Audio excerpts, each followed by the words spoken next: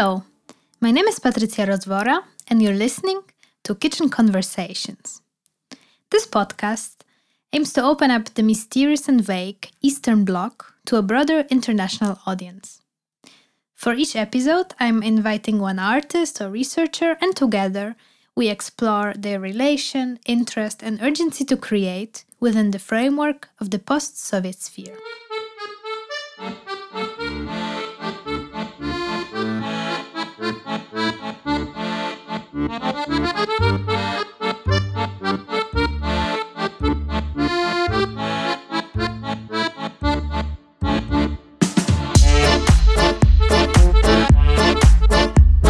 For today's talk, I invited Michał Korta, a Polish photographer born before the fall of communism, in Bochnia, near Kraków. A couple of years ago, I had the pleasure to meet Michał in rather different circumstances than those connected to art. Today, years later, in our virtual kitchen, we met again to talk about his ongoing fascination with the post-Soviet regions. Since 2006, Michał undertook several long-term journeys to Central Asia, the Caucasus, and the Balkans. During our kitchen conversation, he shared stories behind two of his unique photo books, The Balkan Playground and Beautiful Monsters. Please welcome Michał Korta.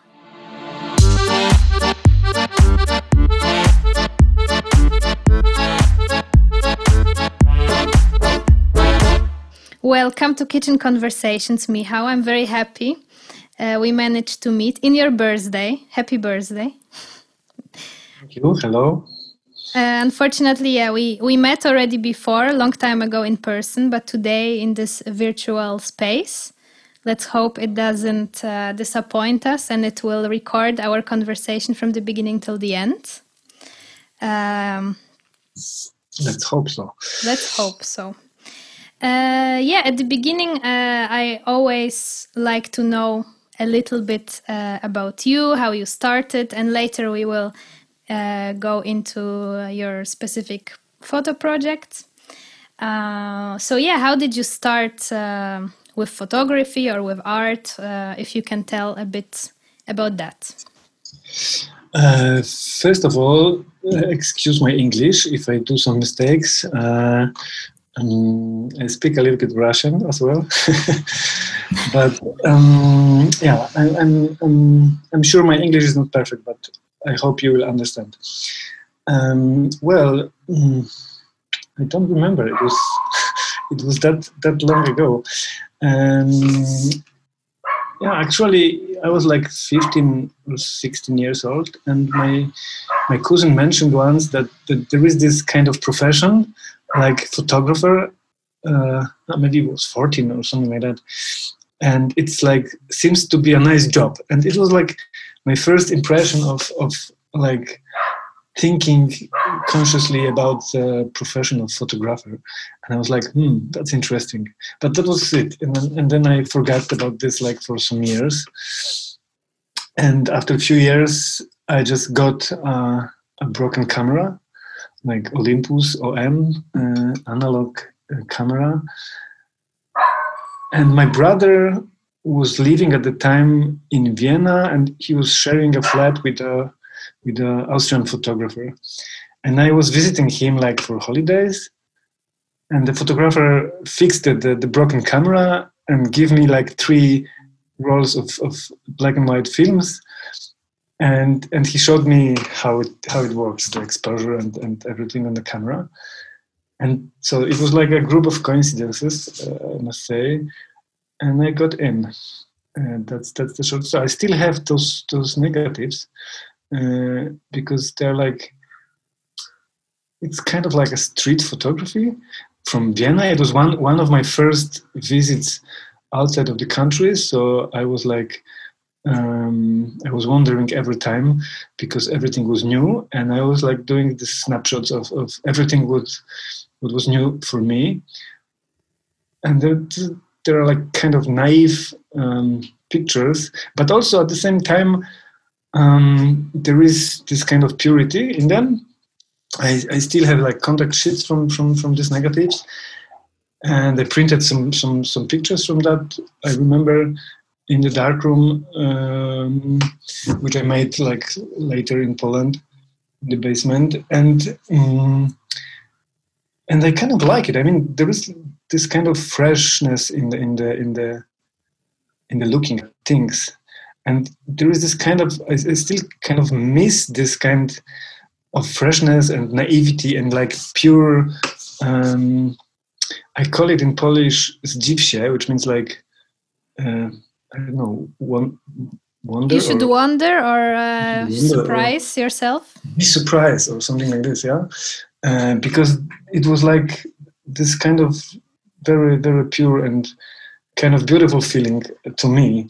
And now when I take pictures, I don't have this anymore. And I was like thinking many times that I should look for it because it was like nowadays I'm super conscious about technique, about composition and lighting and everything. And there is no this spontaneity in it. Yeah. And then I remember also one thing in the beginning, that my parents took me. This was also like first time they took me really seriously, because they helped me with the darkroom. I said I would like to have a darkroom, and there was like a empty space in the basement, like a small, I don't know, 10 meter or 8 meter. 8 square meter room, which was used for laundry like years ago. And I decided if I could build a darkroom there, and they said, yeah, okay, we will help you. And they ordered some constructor guys who fixed the space, and I could do this there. And it was really, really like, I was very proud that finally they took me seriously and helped me like with some effort to do this. And how old were you then when you had your darkroom? 16 or something like that, yeah. So this 25 years passed now, and how do you see your role as a photographer? Do you think it changed from the moment you took this street photography in Vienna? Well, I think it changed many times, and like 180 degrees. I mean, I've read once this sentence, which I kind of use as my motto.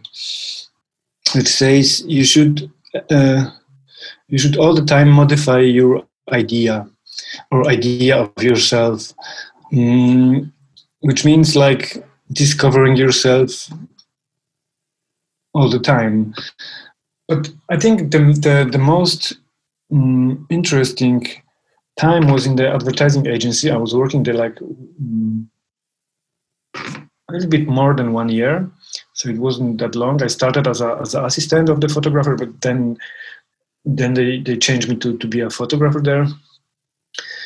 And it was the times that we used like large format cameras on diapositive, on slides. So it was, you have to be very precise with the exposure and everything. Yeah. And every picture counted because it was expensive and complicated. But it was really good school of photography. And then I realized that I really like to work with people. That I prefer that. Because before that I mostly photographed like things, objects, and places, and then I realized that I really like working with people, and then that I like this kind of energy, and what's between the photographer and the sitter. Yeah, and since then I consider myself as a portrait photographer, even if I sometimes do like projects with our documentary or I'm kind of really difficult to classify because if I have to simplify it, I say I am portrait and documentary photographer, but I also have projects which are like conceptual or like creative voices. Yeah, it's really difficult to classify me. So here I am. I don't know if it's true, but when I look at your photographs, especially the ones which you shared with me from your projects on the post-Soviet regions, I find them very like slow photography. I don't know, in a positive way. I feel you really take a lot of time to observe and find your connection to the place or the person. I don't know if it's really like this, but I don't feel like you're rushed or it's not snapshots. It's really moments, or you create really like memories with your Thank photos. you. It's really nice, and I'm glad you can feel it, because to feel it, you also need some time to spend with those photographs, and it's really difficult to market this kind of pictures, because nowadays nobody have time to take slow photography and to read slow photography. So I'm really happy that you told this. Yeah, that was the idea. I mean, even if I was working with a digital camera, I wanted to make some rules for myself and to keep on it. So I decided not to take thousands of images. I decided to observe, spend some time with the object or people or place, observe it from different angles, and then decide to take 3 shots or 2 shots. So it was this kind of, I decided to try to work like analog, but with digital camera. So really don't look at the picture instantly, but to be more present in between the lens and the object. So from 2006, I read somewhere you are interested in the regions of post-Soviet regions, the Central Asia, Caucasus, right, and also the Balkans. Yeah, I was visiting those regions. In 2006, I went for the first time to Georgia and Azerbaijan with a bike. It was it was with the bike, and so it was actually between the wars, because there was 2010. There were some incidents there. So I was when I went there, it was super strange. I mean, I've seen corpses of horses on the streets and destroyed buildings. So it was really, and imagine, I mean, those people who saw me there, biking, somebody from Western countries biking in the Georgia with some luggage on the bike, and they were running on the street after me and doing "Hey, stop! You should step by for tea, or we do something to eat. We can kill a pig and do a party," and this kind of stuff. So they were really super friendly and super hungry for Western people. I mean, in big city you could meet, of course, different people from different countries, but in the countryside I was really super alone foreigner there, and I was the main attraction of villages for them. It's interesting that you say Western tourists or Western person, because you, for them, probably you are Western. Yeah, I mean, from their perspective, I know. Yeah, but that's very interesting, this shift, right?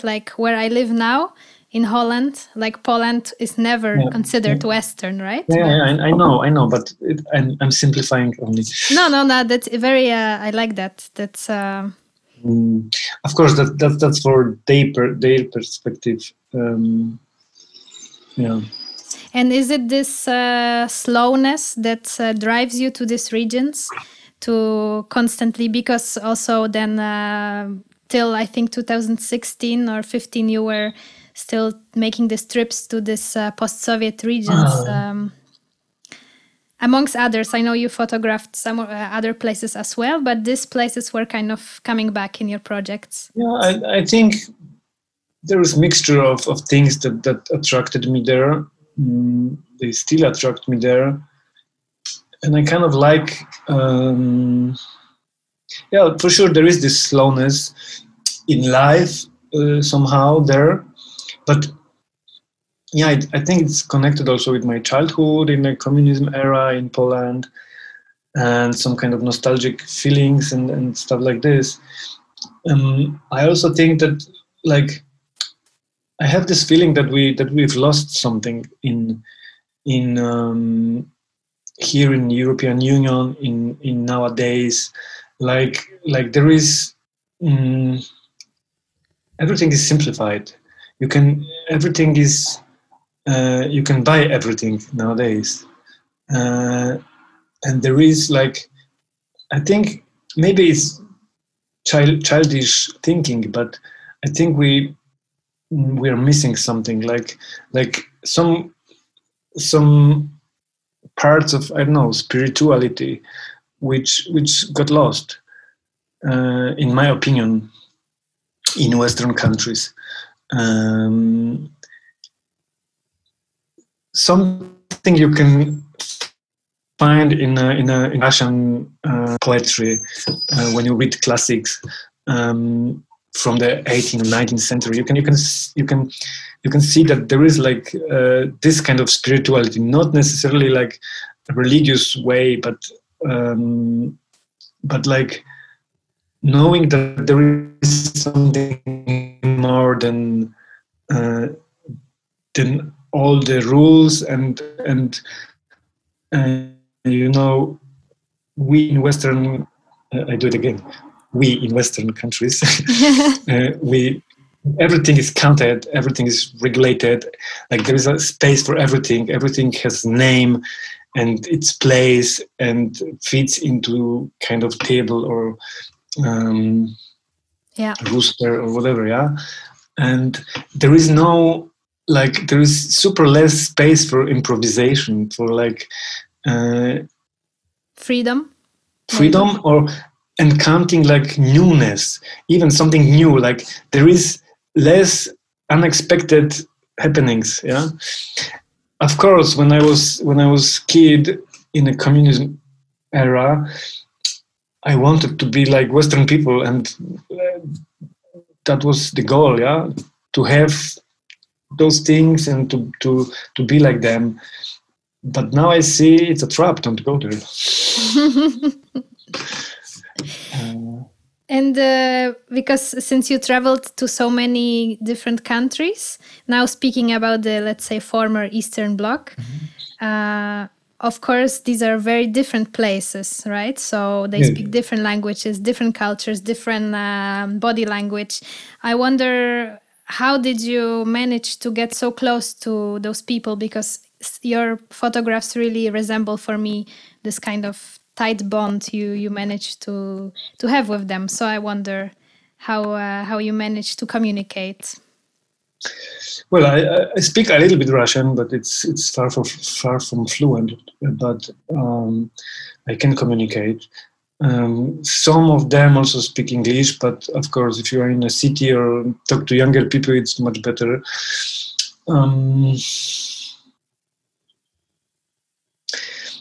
It's like, I think that this kind of photography, it's like with every day or every year, it's like more difficult to do, because people are used to photography, and people are also used to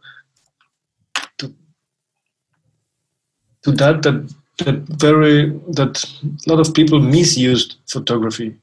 Like, they are aware of Instagram and Facebook and internet generally, and they don't have a control over what happened to those pictures. And so, sometimes when you ask somebody politely, direct, can I take you a portrait? So they strike a pose or do some funny face. So you have to be like to be with them longer, to get over it, to wait this moment fall, and to create like another layer, or to wait the moment of authenticity or something like that. Yeah, and I think that taking pictures is like it's always like a two-ways connection or relation. So it's like giving and receiving, and without it, you cannot do a like good portrait. So the Balkan Playground, that's a project you did in summer and autumn of 2014. And it was a road trip you took through the Balkan Peninsula, right? Yeah. So from what I heard, you visited 11 countries in Yeah, that not region? all of them are Balkan countries. Yeah. But I drove from Poland to Greece, and yeah, through 11 countries. So I only missed or skipped Croatia, because somehow I had this feeling it's like super holiday destination for Polish people. So I didn't want to go there. But I'm sure Croatia is a wonderful country. I've never been there. A wonderful country, and they have also probably some super spots without tourists. But somehow I didn't want to go there. Yeah, but it's still ahead of me. Yeah, it's beautiful. They have amazing water and beaches. It's really special. And I like it because it's a kind of mix of Mediterranean and Eastern. Yeah. So the food is Mediterranean. Like whole Balkans. Yeah. And then you were driving with your car and just like stepping out and photographing through like few months. Yeah, exactly. I was like a little bit more than 2 months, and I was like sleeping in the car and meeting people, and like actually it was not planned. I was like fed up with everything, and I decided to do some break. And in the first idea was to go like for 5 days or a week into the woods of southern Poland. So I just packed some stuff, and when you sleep in a car, you take the same equipment for 1 week and for 2 months. It's you don't need anything else. Yeah. So, and I went photograph trees, and then I went on some hill in the woods, like super muddy road, and some spot close to, I think it was I forget the name. I know it was Szydłowiec, but there was like a bigger city close there. Never mind. So it was this region. So I was like reading, and always when I go on some road trips, I took some few books. So I had like old box. It's a wine box with like 7 or 12 books inside. And I remember that I was reading Stasiuk, of course, but I also had this book. I'm not sure about the English title. I think it's like Imagining the Balkans, Bałkany Wyobrażone by Professor Todorowa. And it's like super heavy, big, thick book. And when I was on this hill in the wood, it started to rain, and it rained like for 2 days, and the road was so slippery that I couldn't go down with the car because it was like impossible. It was too wet, and the mud was everywhere. So I spent like 3 days you probably seen the picture when I stand with the tripod on my car in the wood. That's the place. That's the place. And so and those 3 days I was reading that book about Balkans, and I was like, I always wanted to go there. And after it stopped to rain and I could go further, so I almost finished the book, and I was like, if not now, then when? And I should go to the Balkans. And I got some invoices which paid like from a month ago, and I was like, okay, I have some money. actually I can make few phone calls and postpone some meetings or shootings or whatever, some small jobs, but there was nothing serious at the timing in my calendar. So I was like, okay, it's doable. I'll go south. Maybe I'll go to Sarajevo. And this was like this idea. I've never been there, and I checked the map, and I was like, okay, I can do this. And I was just driving to Sarajevo with some stop in the Hungary for a night, and the next day I was standing to the name shield Sarajevo, and I still have this picture, like my car, and which I sent to my family, to my mother and to my brothers. Because they didn't knew I go there, so it was like surprising for them that I'm there. And then I decided to go further south, and I didn't plan the Balkan book or the Balkan project. It was like I just go and I document the trip. And then after a while, actually after a few portraits, I decided that this could be a project. And I was also like, I started also to look for people, to meet them, to talk to them, and to photograph them. And the rest of images were like filling together. But yeah, so it wasn't planned, but after a time I decided that this might be a project. And the more I was like living this, the more I've seen that it could be a book, and I started to think as the final product as a book. And the title, what why did you decide to choose such a playful and? Yeah, I've seen this kind of graffiti. It was like a word play, because it was like it was under the bridge. I think it was in Podgorica in Montenegro, but I'm not sure now.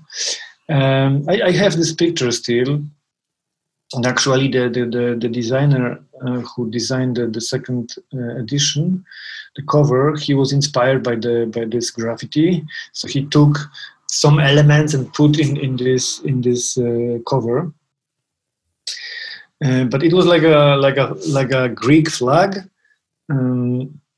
Combined with this inscription Balkan Playground, because they have some issues with the borders where there are the borders of Balkans, and the problem with Macedonia and North Macedonia. So it was like everything was there in this graffiti. And I was like, okay, it's really nice when you don't when you use something which is meaningful and which was like found. It's not like I created the title, but I just found it and then I use it for the book. When I looked at it, since like there's a lot of images of playgrounds, of like this abandoned sport playgrounds. And then I read in the introduction that actually the former Yugoslavia was very good in basketball, and they were like winning all kind of championships. So I thought it was like political, even sport was political at that time. It's of course it's multi-layered, so I was aware of that, and I also think that the playgrounds in the countryside or in the small towns, or they telling you a lot. I mean, when you travel like through a foreign, it's a really tricky and really difficult situation when you travel through a country you don't know, and you have to say something about that. So you have to decide, you have to pick maybe some elements so that you can decide, I will take some, like, maybe not typological, but I will look closely to like bikers or to playgrounds, or like select one really narrow topic and repeat it, because of the book construction also, and because of like through the repetition you can tell more between words. also, in my opinion. Yeah.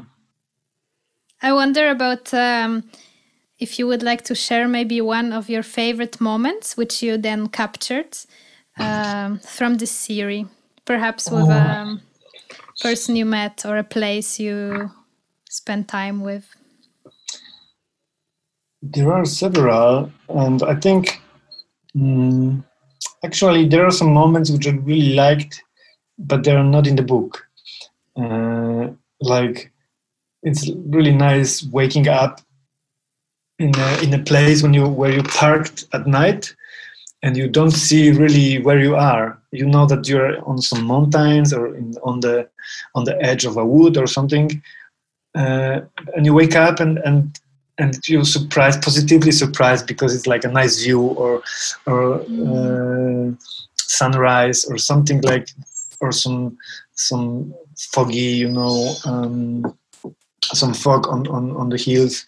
So it's really, that was, I remember one, I don't even know where was it, in which country, because I also decided not to divide it into the countries. Like, I decided to treat like Balkans or this region as a whole. So even the pictures in the book, they're all mixed up, not chronologically or geographically. You can read where it is at the end of the book, because there is like an index. But when you see the pictures, I didn't want it to write also under the pictures, because it's like distorting the flow of looking at the images.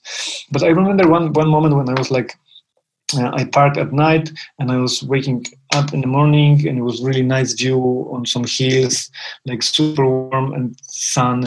And I opened the hatch in the car, and I was like doing some yoga to stretch a little bit. And then I've noticed that there are some like fig fruits like close to the car, and they're like, I could like just grab some fresh figs from the tree, and it was like, wow, that was a really nice moment, because we don't have figs in Poland. And I was like sitting on the hatch of the car, drinking coffee and eating fresh figs from the tree picked up. And so I have like a picture from that place, some coffee machine with some fruits, but it was not for the book. But for me, it's a really nice moment. But one of the pictures which I remember, like, kind of quite strong from the Balkan playground, is the portrait of the beekeeper in close to Mostar. So I was like driving out of Mostar into the mountains, and I've seen this on the way. I've seen some shields like, watch out, there are mines, and you shouldn't go off road. And I was driving, and I took some picture of this warnings. And I was driving like a few minutes, and I've seen the beekeeper, and I was like, wow. And I turned around, and I parked close to the guy, and he was like on the it was not road, it was like a path close to the road. And I said to him that I'd like to take a portrait of him with this uniform. It was like sunsets or really nice lightning. And he told me that there are like mines all around on both sides of the road. And he was like putting the bee houses, or I don't know, bee houses? I think so, yeah. Those boxes with bees and along the road. And I was like, this was really nice, like meaningful activity. Maybe people know that, because it's not. He told me that it's very usual use of the minefield, which was like a discovery for me, because I didn't. I mean, I think it's like a pure genius, because it's like really super inventive, I think, in my opinion, to use a minefield like this. And it was like, wow, people are really great and inventive. They can do this kind of things, because it's like, it costs a lot of money to remove the mines, and it's like a long process. It takes time and money, and and they, of course, they demining the fields, but it will need some time. And he told me that from time to time they have like explosions because a cow or some goat goes on the mine. Yeah, but you can use bees, and you can have honey from minefield. That's really strange. That's great. That's one of it's such a powerful thing, and very symbolic also, in a positive way, I think, because the mines are put there to kill people, to harm people, and then the bees like converting this into something super positive and sweet.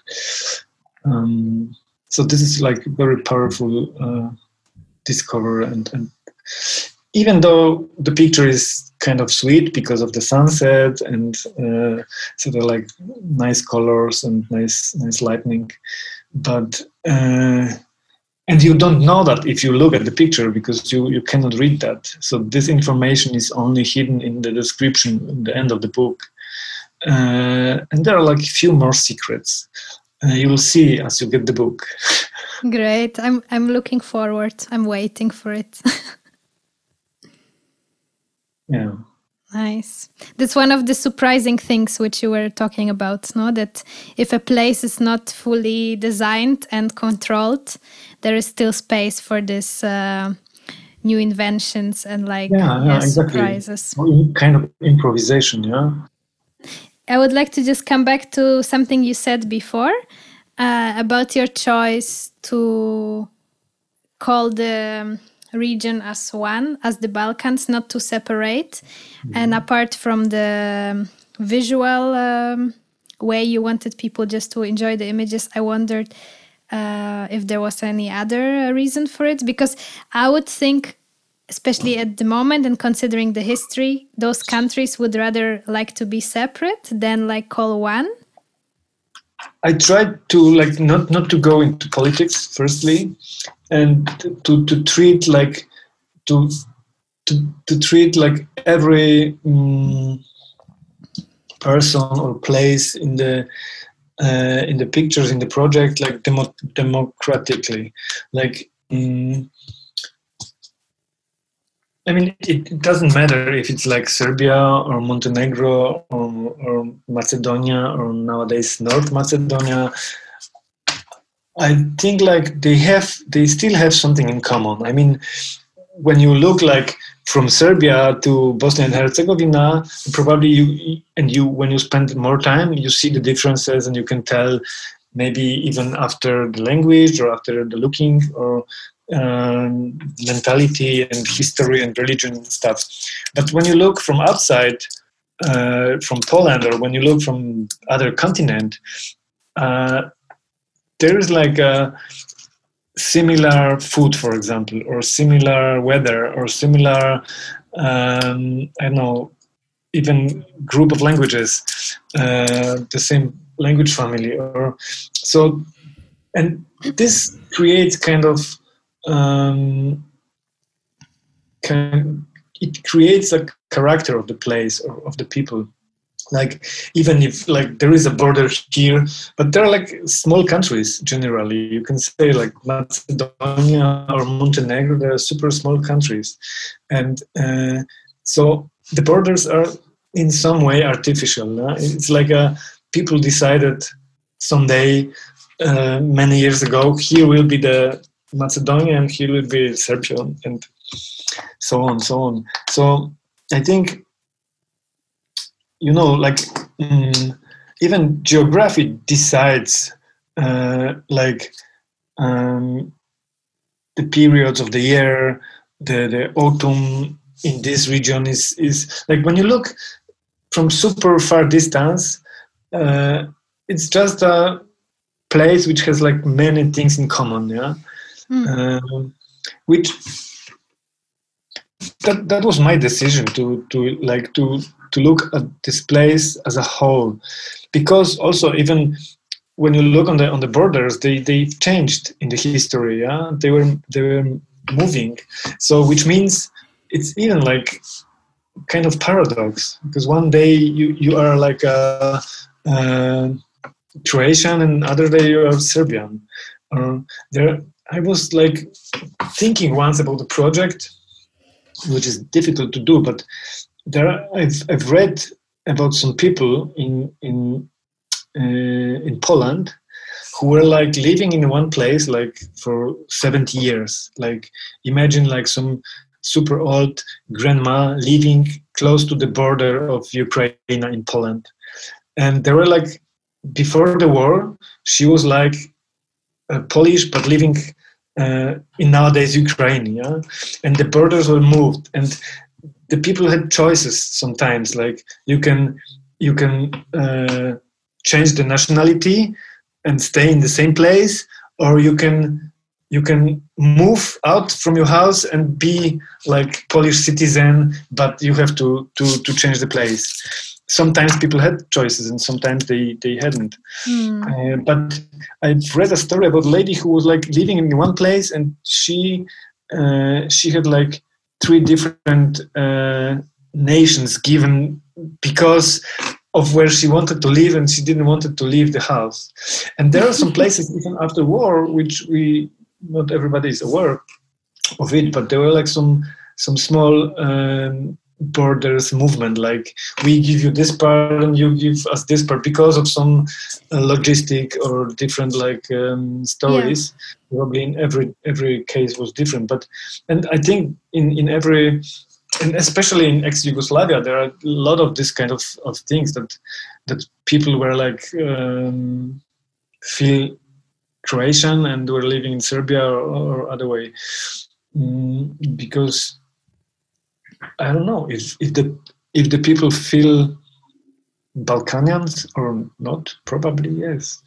Like it's also like maybe good question to ask them if they feel Balkanians, because it's like it's one layer above, so you avoid politic. Mm-hmm. It's like pure regional term.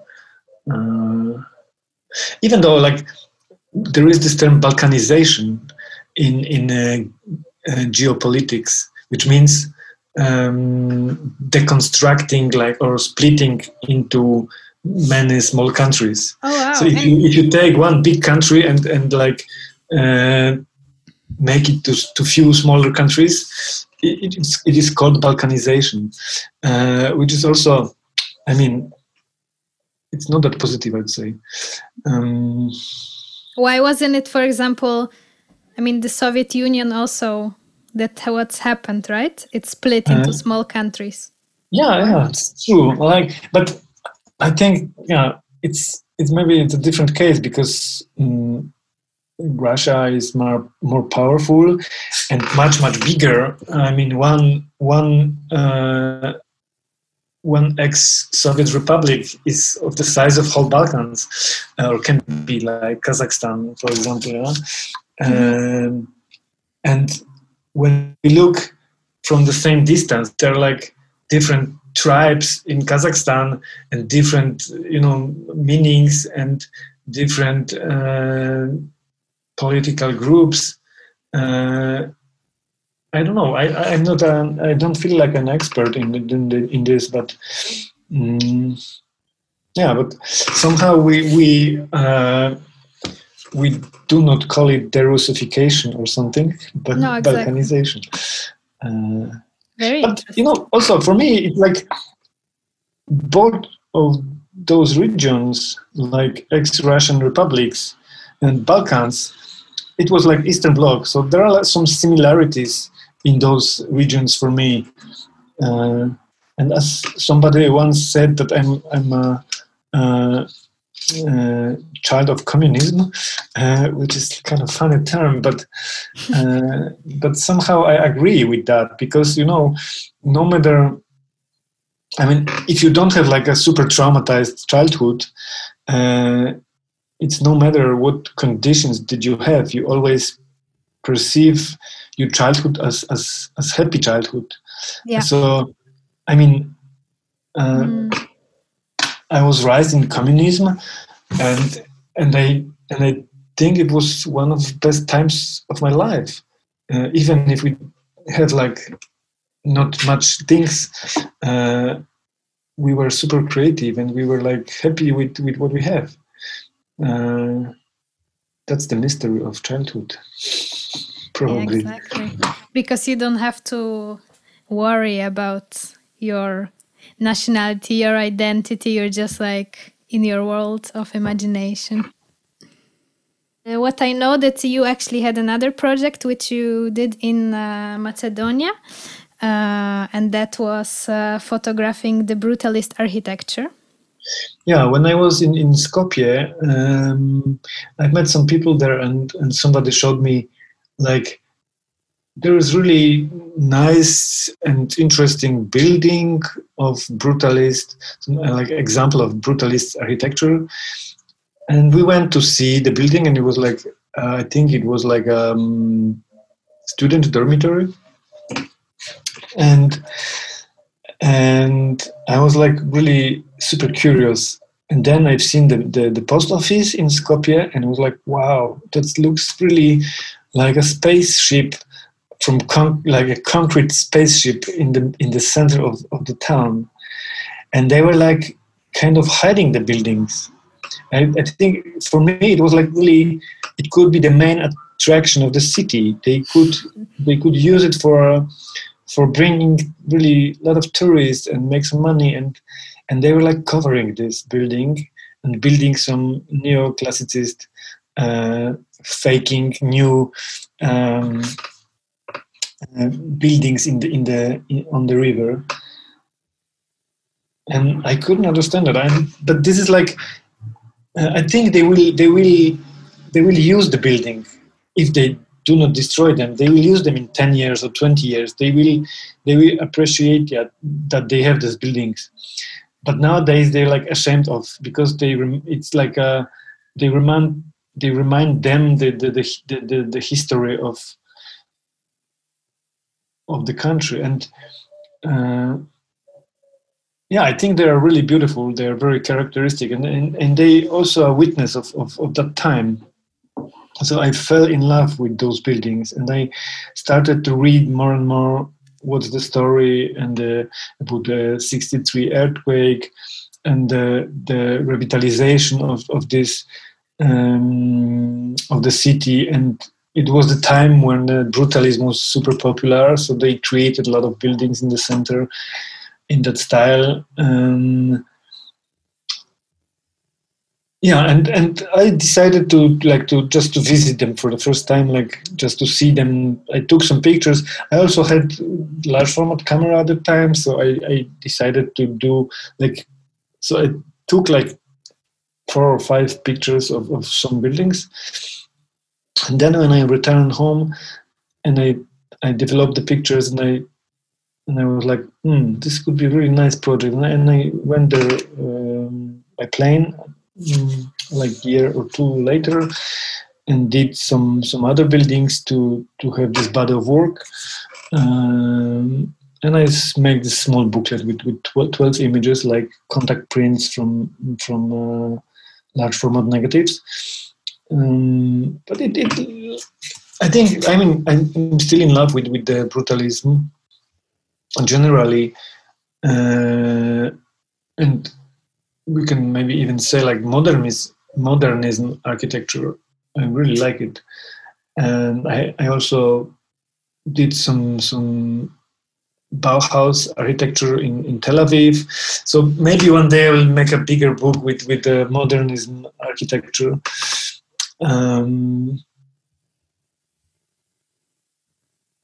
Yeah, I think it's also like it's like a story very connected to the city because of the tragic earthquake, and of the time in history. So I think everything tells a story about the city, about the situation at that time, and also about the solidarity, because a lot of countries decided to help Skopje rebuild. Like Pablo Picasso was giving some works for the museum, which was created after the earthquake. This kind of small stories which happened, like Poland and Japan were sending some architects to help designing new city. I think, the longer you stay there, or the better you look, the more interesting the stories are. I like that you decided to make the publication only with a very few images and like just put them in their like raw. Yeah, it's like a really small booklet, and I published it only in 25 copies. And in this case, I decided less is more. Of course, I had some more pictures and I could make it like much bigger, but I just selected my favorite buildings, and it was like no compromises in this case, because I do it like for myself only, and the book is relatively expensive, but I don't care if it doesn't sell it. I just wanted to have it like to close the small idea in some package. It becomes for me this archive, or like you really preserve those, because as you say, like perhaps one day they will turn into commercial attractions, or maybe they will be totally ruined and rebuilt. So maybe they destroy them. I heard that some of them plan to be destroyed, but I don't know. I don't follow that anymore. But I've seen some pictures like taken 2 years later, and they were like totally covered with some billboards, so you could not see the buildings at all. Exactly. Yeah. Really sad. Yeah, but we have like similar situation in Poland, that we have some buildings which are like, from the point of view of an architect or historian, they're really important and like meaningful, and showing some characteristic style in a specific period of time. And the buildings are like very often not in good shape. I was also reading like a few days ago a photography book by Wojciech Wilczyk about the old synagogues. Niewinne oko nie istnieje. There is no such thing as an innocent eye. It's a beautiful project, beautiful idea. Actually, I was talking a few days ago with Wojtek, because I'm planning to open a gallery, and I'm not sure if it will happen this year, but one of the some private investor bought old synagogue in my hometown, and he like set up offices on 2 floors, and he told me the ground floor for now it's empty, and maybe we should open the gallery.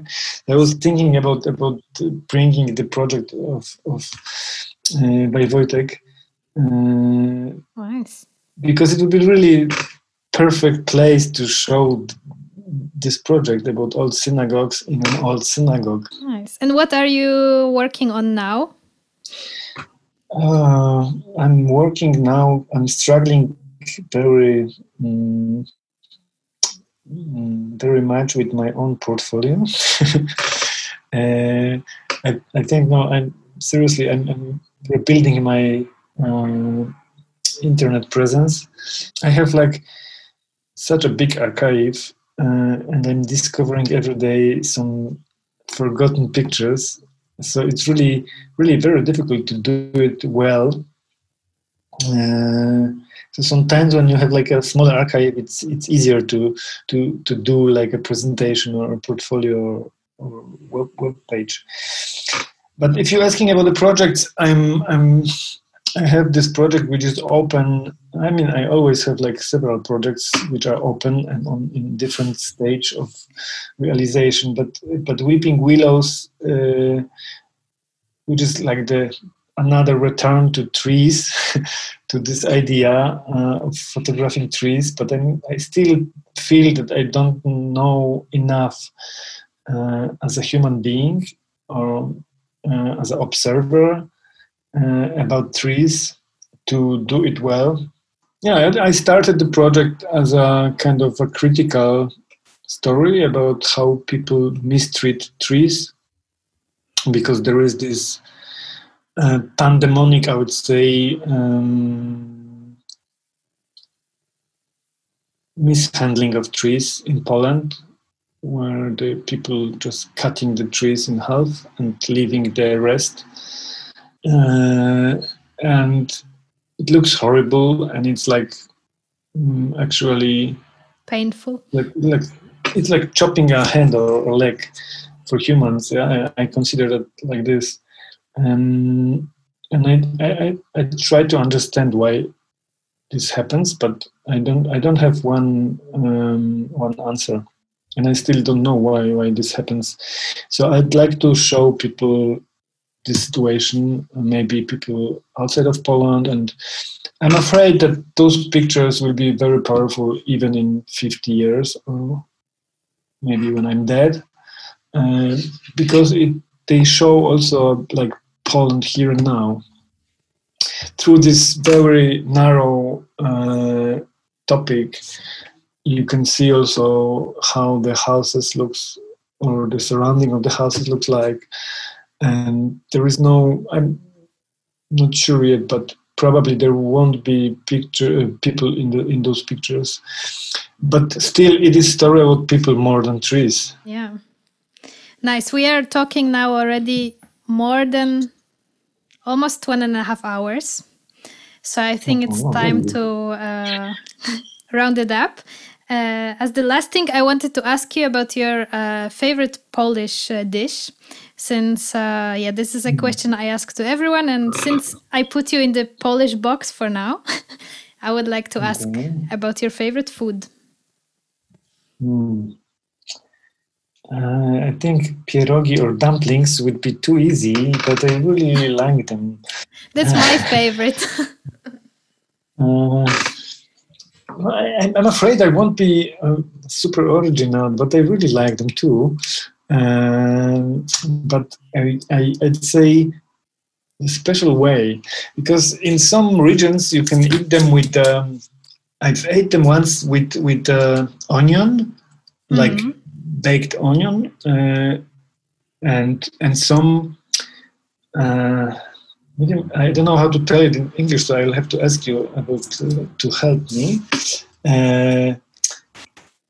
To był tłuszcz barani. Difficult one.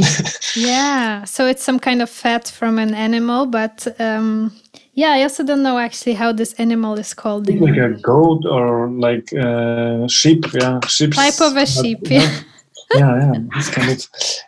But it was really like unique taste. It gave like a special flavor. It was like.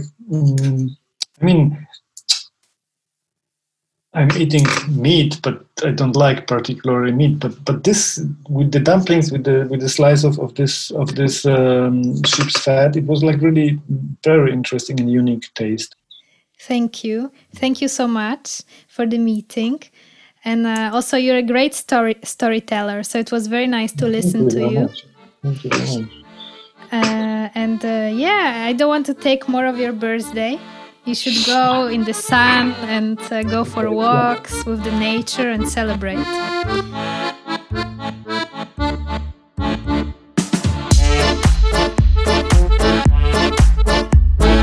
You were listening to Kitchen Conversations. To find Michał's favorite Polish recipe, as well as the links to some of his works, please check out the show notes. Hope you enjoyed this episode. Until next time.